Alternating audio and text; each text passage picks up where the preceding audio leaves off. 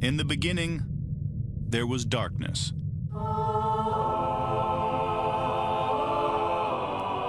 Then, there was Paul Brown. Paul Brown transformed the game. Hello, Paul Brown here. Welcome to the first ever International Browns podcast. London calling to the faraway towns. Now war is declared and battle come down. Good morning, Cleveland. This is the spirit of Paul Brown from the wonderful country of Dubai. I'm riding my e-bike in my Union Jack shorts, standing underneath the Burj Khalifa. Psych, it's Ian. Sorry, accent's terrible. But Paul is, in fact, he did jump in to give us a little bit dose of an EDM concert. So we thought we'd have the luxury of the streak getting back. Paul's in Dubai, likely having one hell of a time with his mates. But I did scrounge up somebody to join us today. Jack, what's going on, buddy? Yeah, scraping the barrel, you've ended up back with me. So I apologize for that in advance. Well, now that you're the big Twitter celebrity after your 73 thread age thing that everybody seems to have taken, I woke up and I was like, why do I have so many Twitter notifications? And I was like, well, Jack's been in the spreadsheets. That's for sure. Yeah. So just to touch on that, by all means, go over to my Twitter and check it out. I've gone through, it's 125 players that Andrew Berry has signed, extended, drafted. We're talking dudes that he's just added to the practice squad. All of their age profile, height profile, weight, their relative athletic scores, how they did at the combine, all that information's there. Where the dude was initially drafted, whether they came in as a UDFA or like a Tack McKinley, who was a first rounder, and then we recycled them. So all of that information, because as sort of Ian's touched on the show before, of like, hey, roughly 260 pounds, the size of like an edge rusher, all of that built into more information. So we know about the age is a thing for the team. Yes, they use GPS data rather than relative athletic score, but all that sort of stuff is our version on the outside. And it's just putting that all together. So when it comes to draft time, if you're going, well, let's draft this size of center or defensive tackle or edge, and suddenly it's like 20 pounds heavier or lighter than any dude they've ever added, you're probably in the wrong realm.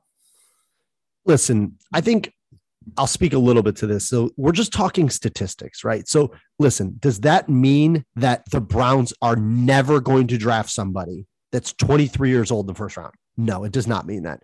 What it means is there's trends. So, right, when we talk about the Browns guardrails, we talk about DePodesta, what you're doing is you're identifying trends and saying, okay, is there a statistical probability that the Browns will draft somebody younger over somebody that's older? Yes. But at some point, there's a cutoff. Do I take a guy that I have as a 21-year-old second round grade versus a 22.5-year-old somebody that has a first round grade? Well, the Browns are going to take the older person. Don't just because, I see this happening with the wide receivers right now. So Drake London's age comes out. The guy is, a month into being 21. And it's like, now he's wide receiver number one. Well, no, that doesn't necessarily mean that. That just means that an attribute to Drake London is the fact that he's 21 years old. Whereas Garrett Wilson's 22 years old. Jack and I were just having this discussion versus, how much of a big difference is it that one's 21.1 and one's 22.1? So to me, it's insignificant at certain positions. So I wouldn't always use that as like, this is my go hard, go home, like write it in red ink. It's going to happen just because of an age. I think it's just another qualifier, relative athletic score, GPS data, right? So when you look at Tyreek Hill and you say, why isn't he running an Anthony Schwartz speed? Well, because the GPS data between the two of them is different. We're not talking straight line speed. We're not talking about guys running the 400. So these are just things to add to the equation. They're not necessarily replacing Andrew Berry and his scouting staff. Maybe him and Glenn Cook look and see, hey man, Garrett Wilson is our number one wide receiver and Drake London's a second rounder. Okay. What that may mean is they say George Karlaftis is our number one edge on the board. Let's take him and then see if we can get Drake London at the second round. People said this about JOK. He'll never be there. You have no idea. There could be 5 wide receivers, in the second round that we were looking at going, which one do we want? You don't know. So don't put all of your eggs in the basket of age or a specific category in Excel that you like to sort. Put it all together like Jack did. It was a beautiful picture of saying, here are trends. Here are similarities. Here are things to look for when you have 2 guys with a first round grade. Browns, maybe you'll put this guy up a notch because he's 2 years younger. That's to clarify the whole thing in there, because it was a fantastic thread. Shout out to you, Jack. I'm glad you got a lot of impressions on that one, because it was a lot of things people needed to know. But now let's hope we don't manipulate the data too much.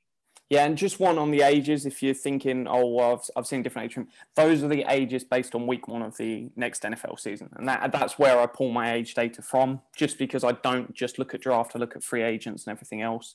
So it's always week 1 of the coming season. So when we say Drake London 21.1, that's his age in September for the middle. So, that's where that is.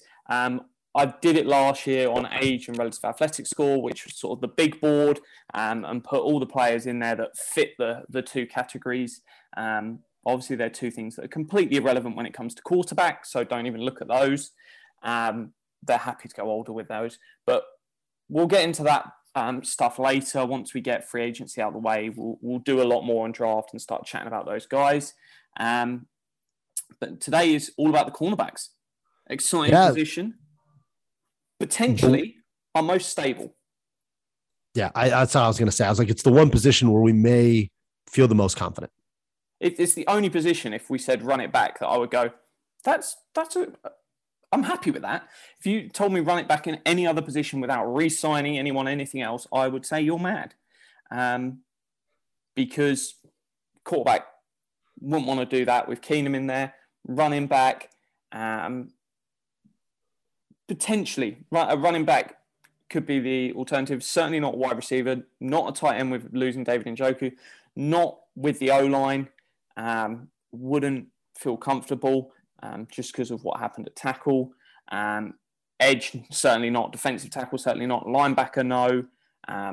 Safety, no. Specialist, certainly not. So, I think it's one we can run it back, and that's the end of the show. No. It's the one room where I think when Andrew Berry was part of that Brown staff that took Denzel Ward, I think it was the one room that they knew as the NFL evolves, it's a room you have to have consistency in. You have to, a lot of companies talk about this, building up a pipeline, right? If you've ever been in sales, you talk about your pipeline of deals, or you talk about your pipeline of information.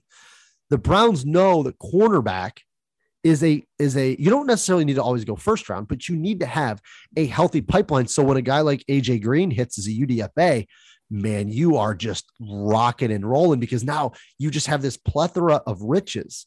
And in the cornerback position, you can't have it to where one injury harpoons your whole defense. The Browns have done an excellent job at balancing out the resources and giving themselves some flexibility. So if, we've talked about it, Denzel Ward, in terms of playing a full season. Now we saw him a lot more this season. Thank you. I love you, Denzel Ward, for that, my guy.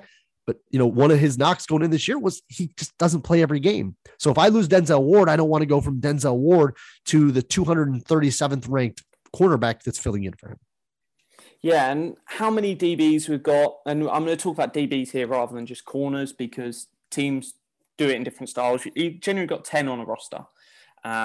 Yes, we spoke about on linebackers yesterday, the league's moving to more nickel and dime, but they're not increasing the amount of DBs at expense of linebackers, just because they want to keep that special teams play that linebackers offer.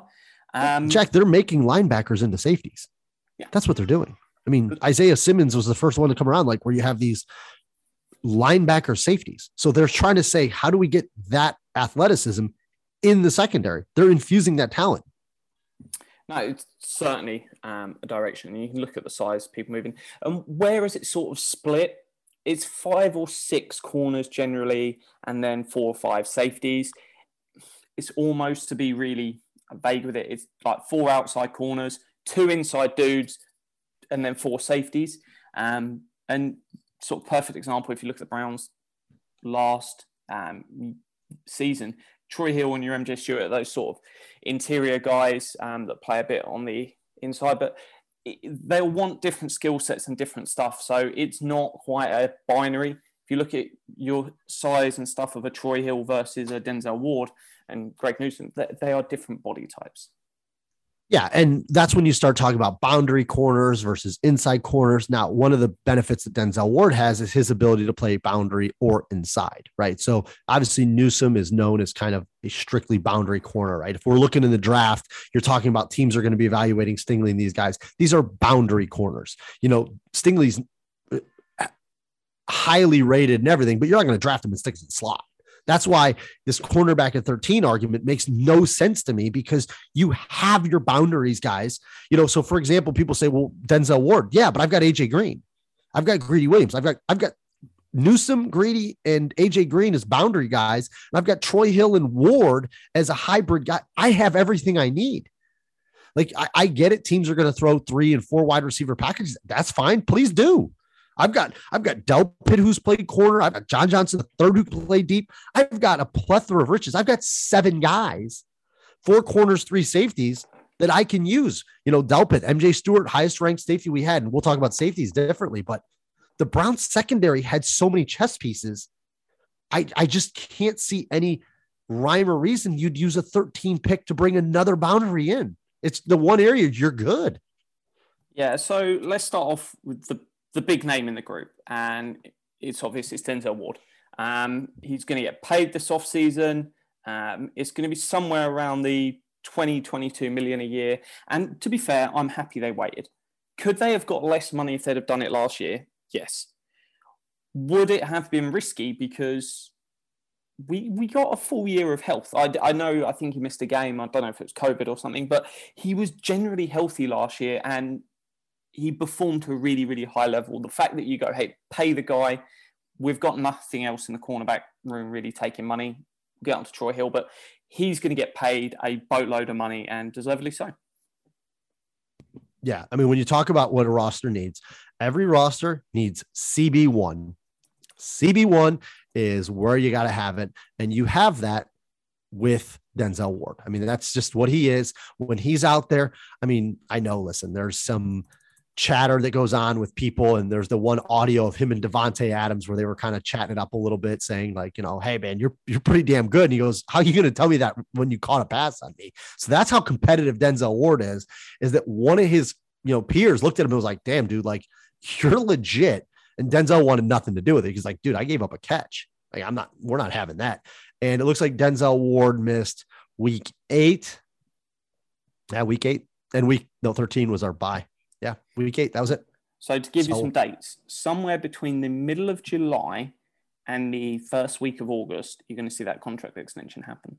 So that's just to put some expectations on it. Don't expect it pre-draft or anything like that. And come back to me when I'm hopefully right. That's the time of year to keep an eye on. So give us those dates again so we can hold you to it. So middle of July through till the first week, so first 7 days of August. So I'm giving you a 3-week window. All right, you heard it here first. Tweet that out.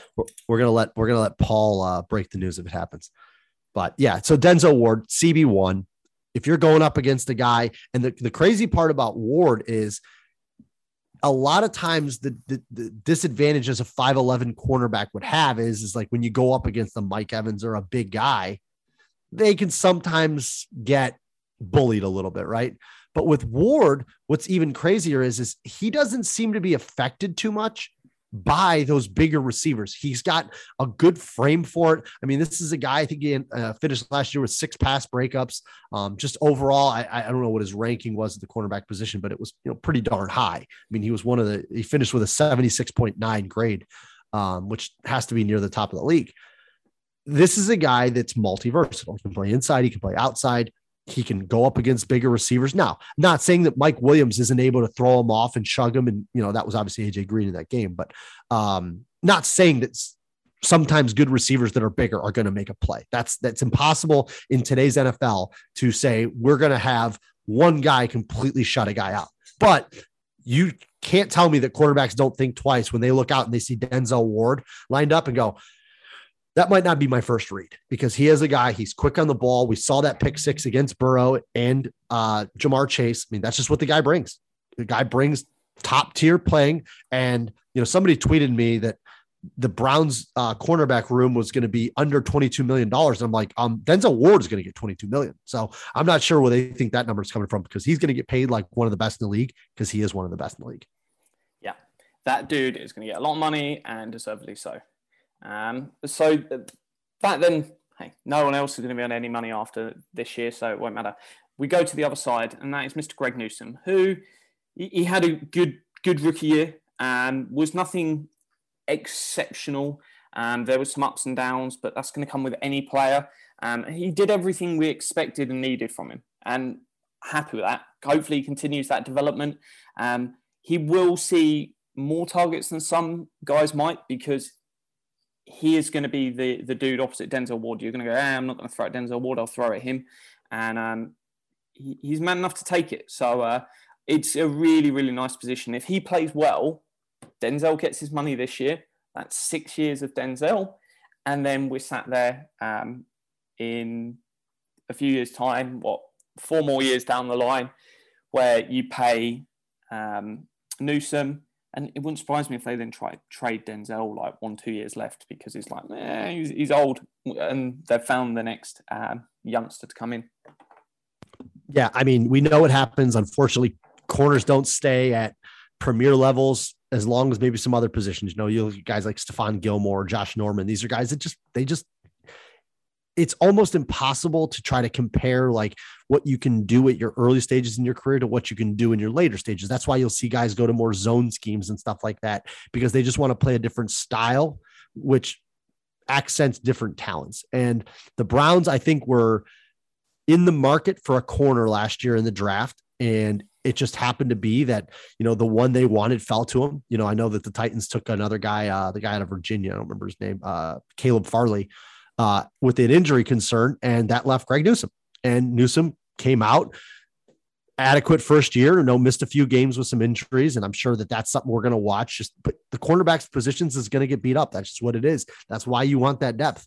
But this is a guy that came out, had 8 pass breakups on the year, gave up 2 touchdowns. I mean, that's not too bad. I mean, that's pretty darn good. Now he's still waiting for his first career interception, but as we know, interceptions aren't always a result of the cornerback play because a lot of times interceptions come on tipped passes or, for example, in the Super Bowl, or I'm sorry, not in the Super Bowl, in the Chiefs game, it was Jesse Bates who made the beautiful pass breakup on Tyreek Hill, and then the ball was intercepted by Von Bell. So who does the interception go to? I mean, Jesse Bates made the insane play, but Von Bell would just happen to be standing there to catch the ball. So I don't always look at interceptions as being necessarily a good marker of what the corner is, but in a 14 game or a 17 game season where Newsome missed 5 games and 12 games having 8 pass breakups, it's pretty good. And I think the Browns are set with those being your top 2 guys for the foreseeable future. Again, putting more weight into why you're probably not going to see them use first round capital this year because they did last year.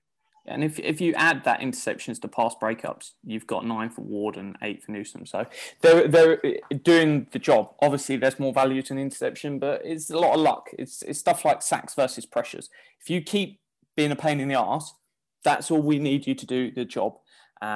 Because if someone offered you the odds on a line on, say, Trevon Diggs and his unders for interceptions next year, I'm betting the under every time because that is not going to happen again. It's incredibly random. Did you see the stat, speaking of Trevon Diggs, about how if you took away the interceptions, which I know that's the Dave Wannstedt, if they didn't score 14 points, we'd have been right in the game, how bad his cornerback grade really was and how his number of times getting beat was higher than significantly more. It was the literally boom or bust. The guy was either getting an interception on an underthrown ball or he was getting toasted. So it would just kind of went to show you you may have a few interceptions that mask some pretty awful cornerback play. And that's why I would be right there with you. I'd put a mortgage payment down on Trevon Diggs not getting as many interceptions next year. But I would put the over on touchdowns given up because I have a funny feeling teams are going to be like, yeah, we can go after this guy. Yep. And that's the pair there. And then we get on to Troy Hill. This one is a little weird because no one, and that's slot corner. So we'll start with Troy Hill's name. I cannot find anywhere the actual details on his contract. So it's a messy one where $4.5 million was guaranteed, which was his first year.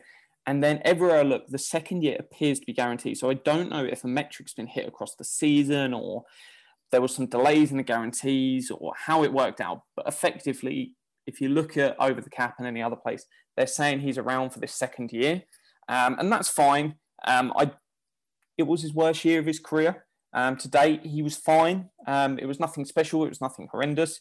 But if you had the out, they'd probably take it. And we'll touch on it a bit more in the next show when we do safeties. But I feel it could be a Troy Hill versus MJ Stewart sort of debate for a slot corner. Well, the question is, does MJ Stewart go? Does he come back? Right. He's kind of tweeted his little farewell, which was interesting. But I think I think it was the Patriots game where Troy Hill got that neck stinger. I think they kind of shut it down. I don't know. I didn't get the full details on that one. I know he was released from the hospital and, he was kind of around, but I'd be curious what kind of the full extent was that on that one, because he's consistently been a performing cornerback. Obviously, sure, him and John Johnson are looking there going, my former team won the Super Bowl, which is always interesting. But again, doesn't that go to show that pass rush is kind of important? Because maybe they got rid of John Johnson and Troy Hill, but they did bring in Von Miller and a few other guys that rush the passer. Just saying, for the edge at 13 people like myself. You would be able to boost the play of the secondary. And I have no issue. I don't think that if you look at Troy Hill's contract, what's he like, $3.3 million or $3.4 million or something next year? It's not very much. It's $4.5 million each of the 2 years. So, yeah, that's for a starting slot corner. And, we talk about the Browns average, I think you said 2.5 cornerbacks on the field at a time, which tells you that your third cornerback is out there 50% of the time for all the math people out there. Hence again, why you don't draft cornerback at 13, because they're only going to play 50% of the snaps. I think that's my third point. So my English teacher once told me once, so what, twice is a coincidence, 3 times you're onto something. There's my third one. Shout out Miss Meyer. But yeah, so I would fully expect if Troy Hill is healthy for him to be in the mix. If MJ Stewart wants to get his hat back in here and run that hybrid safety / slot corner, I'd welcome him back. But yeah, it just shows that we haven't even talked about a second round pick from a few years ago. And we haven't talked about the highest graded guy in the Browns secondary. And we're 3 corners deep. And what I just want to touch on why I brought up MJ Stewart. MJ Stewart isn't going to want to take a 1-year prove-it deal with Cleveland, because you're going to potentially come in and you're going to be DB6. And that's not a prove-it position. And that's why I think when people are like, oh yeah, bring back MJ Stewart, it's like, yeah, I want to bring back MJ Stewart, but why would MJ Stewart want to come back? Obviously, yeah, if no one wants to give him an opportunity, then why not come back? But I think a lot would go into the discussion of, well, what role do you want me to take by coming back? And does that rival what you can get? Because if another team's going to say, hey, we want you to be our cornerback 3, DB 5, even if it's a tiny little less money, you would take that for the opportunity to play. So keep an eye on that one. Here's if the Browns go to MJ, and I know MJ Stewart's a little bit safety, so we're kind of crossing. He may be the one guy, but we already kind of know Ronnie Harrison's not coming back, right? So the Browns want to play 3 safeties. So if we're looking at it and say, all right, Richard LeCount, you're probably still about a year away. And we say, okay, we have John Johnson and Delpit, which we know are 2 of these guys. We know we have Ward and Newsome. So there's your 4 guys. So in dime, obviously, we're talking about bringing in that 6 DB. If they go to MJ Stewart and say, listen, you're going to be our 3rd safety, 4th corner, and that moves him up to say like DB 5 or 6. I'm saying DB is in all of the secondary. There could be a 50%, because a lot of times players will look at how many snaps am I going to play? Performance, whatever, it doesn't matter. They want to know, how often am I going to be on the field? And if the Browns say, well, 50% of the time we're running 3 corners and 50% of the time we're running 3 safeties, and you're going to take 50% of that 100, and you're telling them, I'm going to give you 500 snaps, or I'm going to give you, half of our defensive stats. That's what he's going to go to the market with. He's going to go to the market and say, okay, Denzel Ward last year was 855 snaps, missing a game. I think the Browns on defense played about 1,000. You go to, go to MJ Stewart and say 50% of the time you're going to be out there, but you're going to be in these two different positions. So 25%, that's the way you're going to have to market it to MJ Stewart for him to want to come back. Yeah, 1,120 last year for defense. There you go. But that's that discussion when it's not just the whole, hey, he did really well here. Did well playing 250 snaps isn't going to be something where he goes, yeah, I want to do that again. So, Jack, do you find it odd that he tweeted out that goodbye after his exit interview? No, that for me doesn't judge too much. It's like, it sounded like he closed the book. I never feel it that way. I feel it more as a, hey, take nothing for granted. You say you're moving on. And it could be the fact that they only really played him once Troy Hill went down. And he could sit there and go, yeah, I played really well in that opportunity, but I need that fresh start where Troy Hill's back next year. And that could have been the discussion. Hey, we'd love to have you, but Troy Hill's money's guaranteed. It's not going to work. And we don't want to pay you $2 million to be DB6. That could easily be the discussion. So, no, I just wanted to touch on that because he played a bit of safety. He can play that slot corner role and move around different places as well. So Troy Hill's locked in there. Next, we get to a guy potentially could be a trade chip, and that's Greedy Williams. I was like, all right, you going A or B? So once you said trade chip, I knew which way you were going. I think you have to rate him above that guy. If you looked for your third boundary corner, I would look to him next. He had a really good year in terms of what I was expecting coming into this year. But he is going into his fourth year. Where do you see him? Listen, I think obviously it was going into this fourth year with Greedy Williams. It was, what can you get from him? Because coming off of the injury that he had the year prior with, losing him and Delpit both in the same day, it was, are we going to see Greedy Williams on the field again? I mean, remember they were very cryptic at front. And shout out, listen, HIPAA, I understand what the Browns are doing there. It was a weird shoulder stinger thing that just didn't get better. And they kept like, oh, he might come back. He might come back. He might come back. He might come back. And people were like, what the hell is going on?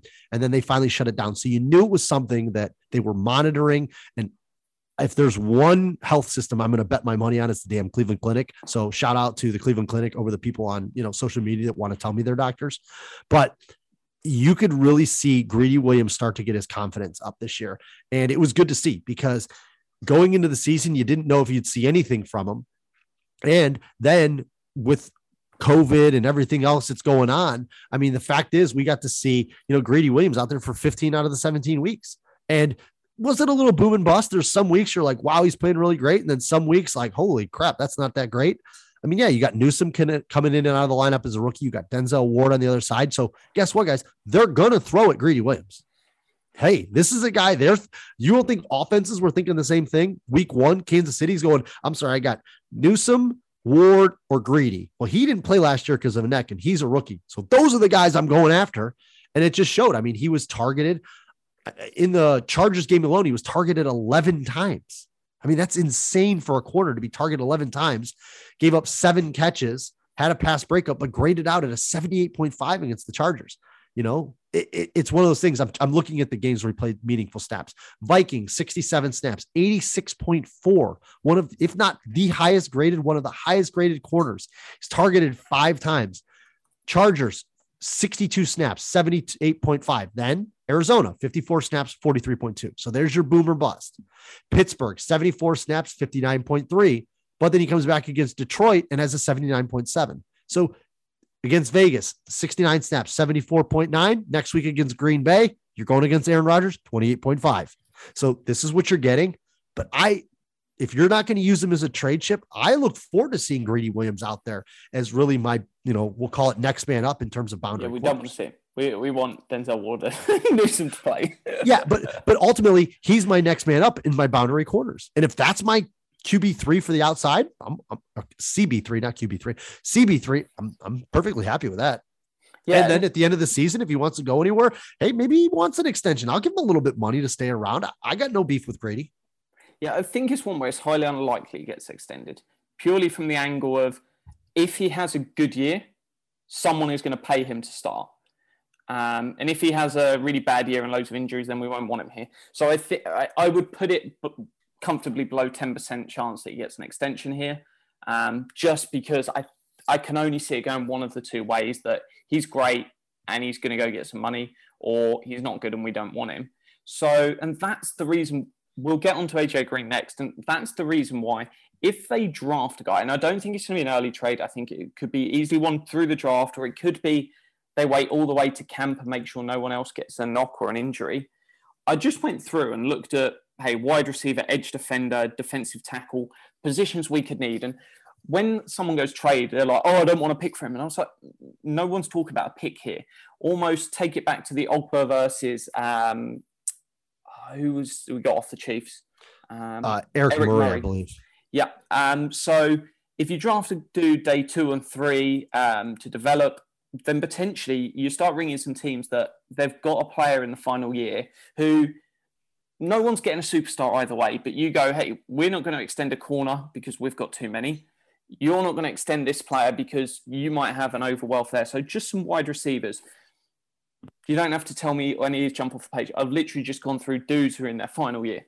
Wide receivers, Scotty Miller, Darius Slayton, Andy Isabella, Paris Campbell, JJ Arcega-Whiteside, N'Keal Harry, some edge defenders, Charles Omenihu, Anthony Nelson, Chase Winovich, defensive tackle, Kingsley Keke, Kalen Saunders. Those are the sort of dudes that, yeah, someone could throw a pick in either way, something on day 3 or pick swaps. But those are the sort of players that it kind of makes sense to go, hey, we need something, you need something. Let's get this done. He also could be, we talked about it in the wide receiver discussion, because when you mentioned Scotty Miller, it made me think about it. We talked about Jordan Love and the quarterback room. He could also be a piece that's part of a package where maybe you send a 2nd round pick and Greedy Williams to the Carolina Panthers for DJ Moore or something like that, where he's then packaged with a pick and saying, we're going to send you a starting level player and a pick for a guy we deem very important. We talked a little bit about Calvin Ridley, what he was going to do. We talked a little bit, if we don't go out and get Russell Gage to the Falcons, you talk about Terry McLaurin, you talk about these guys. When you mentioned Scotty Miller, it made me think like, listen, he could also be a piece that's involved in a draft day trade where maybe you say, I'm going to give up a 3rd round pick and Greedy Williams to move up. There's plenty of scenarios, but your point is made is he becomes a valuable asset because he has proven starter level cornerback play, and corners are at a premium in this league, as we know. And he was a former 2nd round pick. Maybe you're not going to give him that big money, so you find some value from him. And he might be looking to start and go, listen, I know I'm not better than Greg. I know I'm not better than Denzel. I want to go somewhere where I'm CB2. And you work it out. That's okay. Like, it's not like you're burning bridges on the way out. If you go to your coach and say, coach, I want to play. And they go, hey, if you don't mind, like, we're going to shop you in the league, find something for you. He'll go, hell yeah. Hell, find me somewhere, specifically in a dome where it's warm, because we know Greedy don't like the cold. We saw the building of the Browns where he had to scrape off the snow from his car. That man was in shock.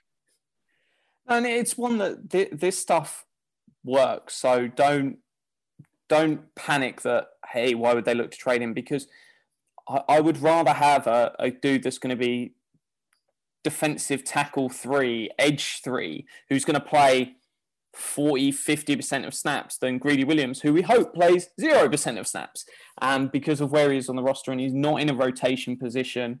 So, yeah, it's just one to throw out there. And, hey, even if they don't draft a guy, the team have been really good at developing. And I'm going to throw out the next dude who I think could really hit it on next year, and that is AJ Green, who I was going to tee you up. UDFA. Jack, what was the percentage of top cornerbacks that came from the UDFA market? I think it was 25%. I think it was 25% first round, 25% undrafted free agent, if I'm not mistaken, which led us into AJ Green, who, if everybody remembers, he was a very high priority. I think he was a projected 4th or a 5th round pick. He was a day 3 pick. And the Browns, once he hit the UDFA market, threw some serious cashola at him and said, hey, we would really like it if you brought your talents from Oklahoma State down here to, or I should say up here to Cleveland. So yeah, they heavily pursued AJ Green in the UDFA market. They got him here, and it's been paying off because AJ Green is slowly developing into a pretty solid boundary corner. Yeah, it's one I can't find the tweet. But yeah, I remember you asking me, it's a massive peak position. Your running backs, your cornerbacks. The league is horrendously bad at drafting your cornerbacks. So take flyers on them and just develop dudes because, if they can find a guy, another AJ Green, then you're sat there going, hey, that third round pick that we were going to spend on a corner next season, we don't need to spend now.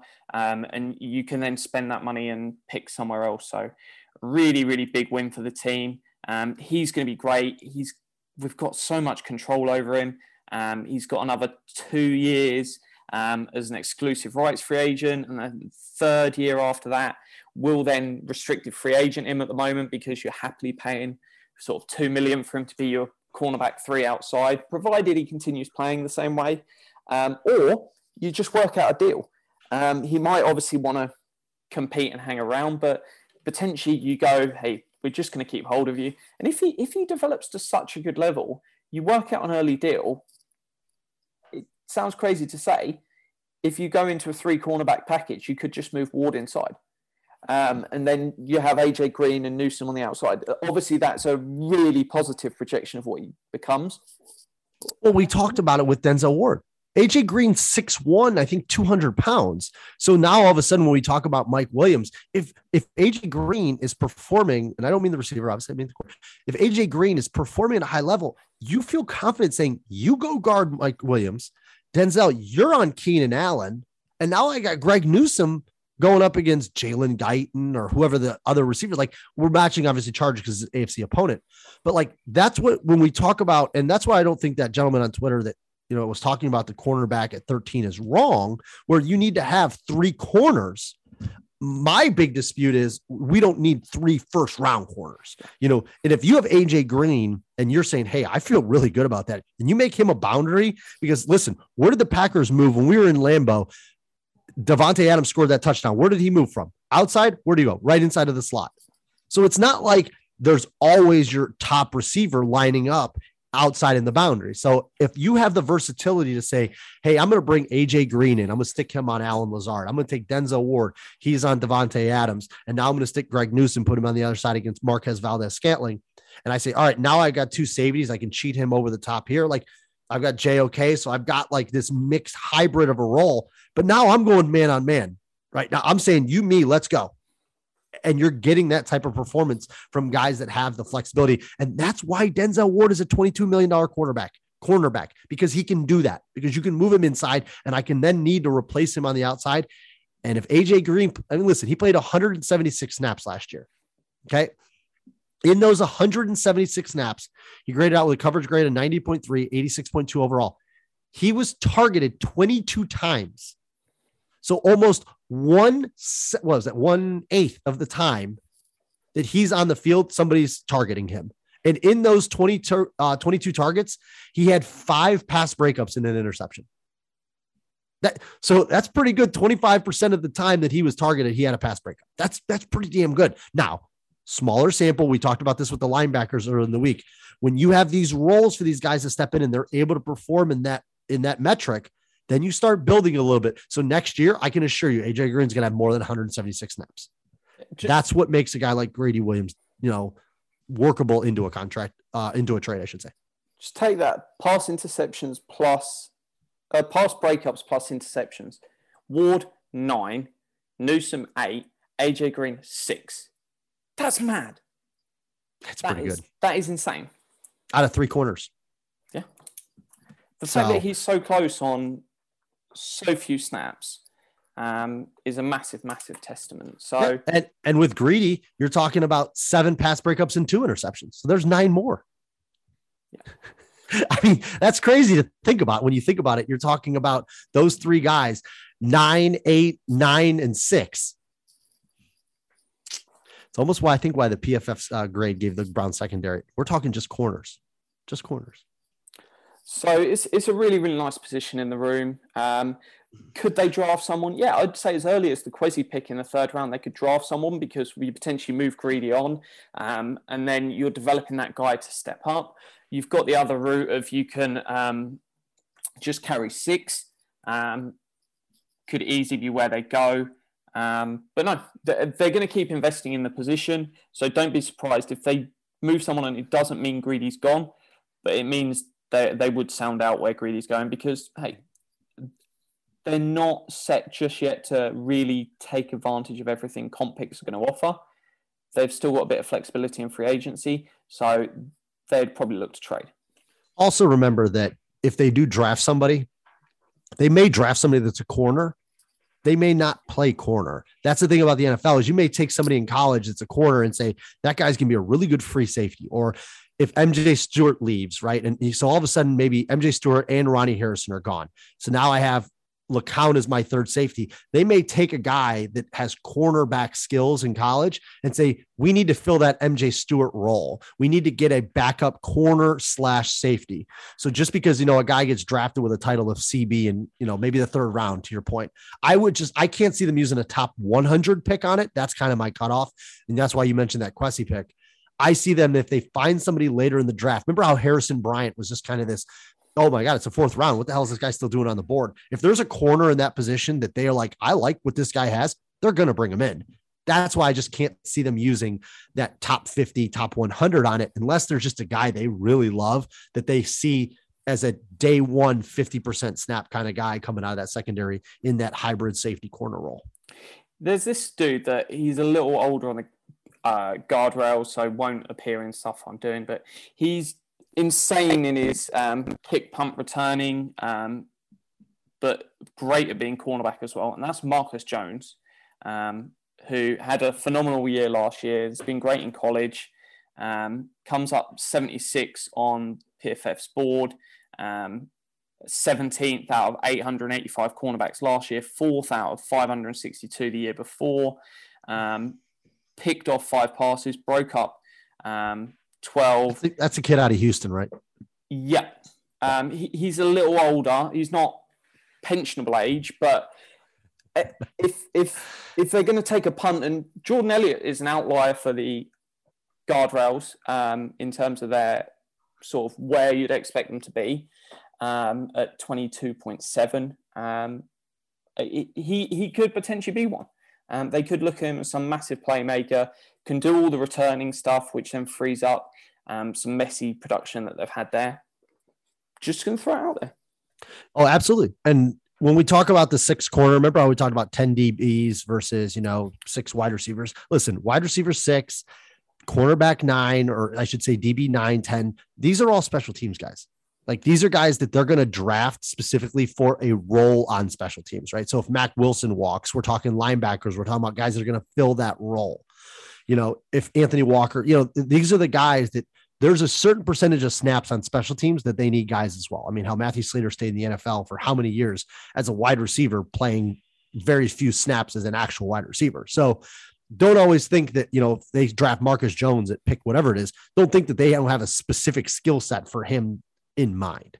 That was, I think, kind of what people led to the Anthony Schwartz was we took this blazer in the 3rd round. It's like, everybody's like, all right, well, we got Tyreek Hill. And it's like, no, you got Mecole Hardman, but you don't have Mecole Hardman for 2 or 3 years because the number one thing they said about Schwartz coming out of college was he needs to learn how to play wide receiver. If all of a sudden I look at it and say, this Marcus Jones guy's a guy I like, we're going to start him on day 1 doing punts and kicks, and he's going to develop his cornerback 6th on our special teams unit. Well, then it makes sense. That's how you justify that pick. Yeah, and you then say, hey, in a year's time, we're not going to re-sign Troy Hill. That's going to be your spot. Go and earn it. Because he's 5'8". He's no giant. Let's not pretend. That then gives you a strong projection where you go, hey, we're going to move you in there. We've got AJ Green, who's going to be number 3 outside after Greedy moves on. We're now in a really good spot. And then, hey, there's only one spot open for the next 3 years. And that could be mad to say. And say they add Jones, Greedy and Troy Hill play out the year. You sat here next season and we're talking about Greedy Williams has got 5 years left on his contract. Newsom's got 3 years left. AJ Green's got 2 years left. Marcus Jones has got 3 years left. There's your top 4 corners. And you're sat there in a really, really nice position full of young, high upside dudes. And you're going, hey, we had this good UDFA last year who sat on the practice squad. We're going to elevate him next year. Yeah. And by Greedy Williams, you meant 5 years left on Denzel Ward. That's the one. I don't want you to get corrected by some of our people, but yeah, like I said, I think when we're talking about running it back on the on the beginning of this podcast, I think you kind of knew that we were going to really focus on the guys that are in Berea for this show, because it's a crapshoot. I mean, guys, you can throw guardrails and mock draft corners to the cows come home. We don't know. I mean, we don't know. We're not inside that draft room. There's a lot of guys we like, and there's a lot of guys that are going to come off the board. And I just think in terms of positional value right now, the allocation of resources need to go into people that are going to play 50, 55, 60% of snaps, not people that are going to be battling with UDFAs for starting time, right? So you go out and draft a corner in the first round. It's like, all right, you have to go into camp against AJ Green. It's like, I don't know if that was the best use of a first round pick. What happens if AJ Green beats him out? Yeah. Then what? You've drafted the guy from Clemson and his last name's Brooks, and you say, all right, hey, go into camp. And it's like, holy shit, AJ Green looks a lot better than him. Well, now you got a problem because you used your top 13 pick and you still have Jimmy Footslick rushing the passer outside of, Myles Garrett. So that's just kind of where I think we're talking about allocation of resources, where if I'm going to take a guy at 13, and I'm still not convinced they're going to stay at that spot, because we know the wizard is Andrew Berry. He's going to turn 13 into something else. So that's just where I see him going. Edge is a position where you rotate. Corner's not one you do that. So that's me. I've said all I'm going to say on corners, and go Browns. I'm right up there with you. Go Browns. We'll be back next week. Jack, you want to preview the shows for next week before we jump? It's safeties will be the first one, and then it's going to be special teams / conclusion with the second one. So we'll have a good chat around. What's my heart talking about specialists?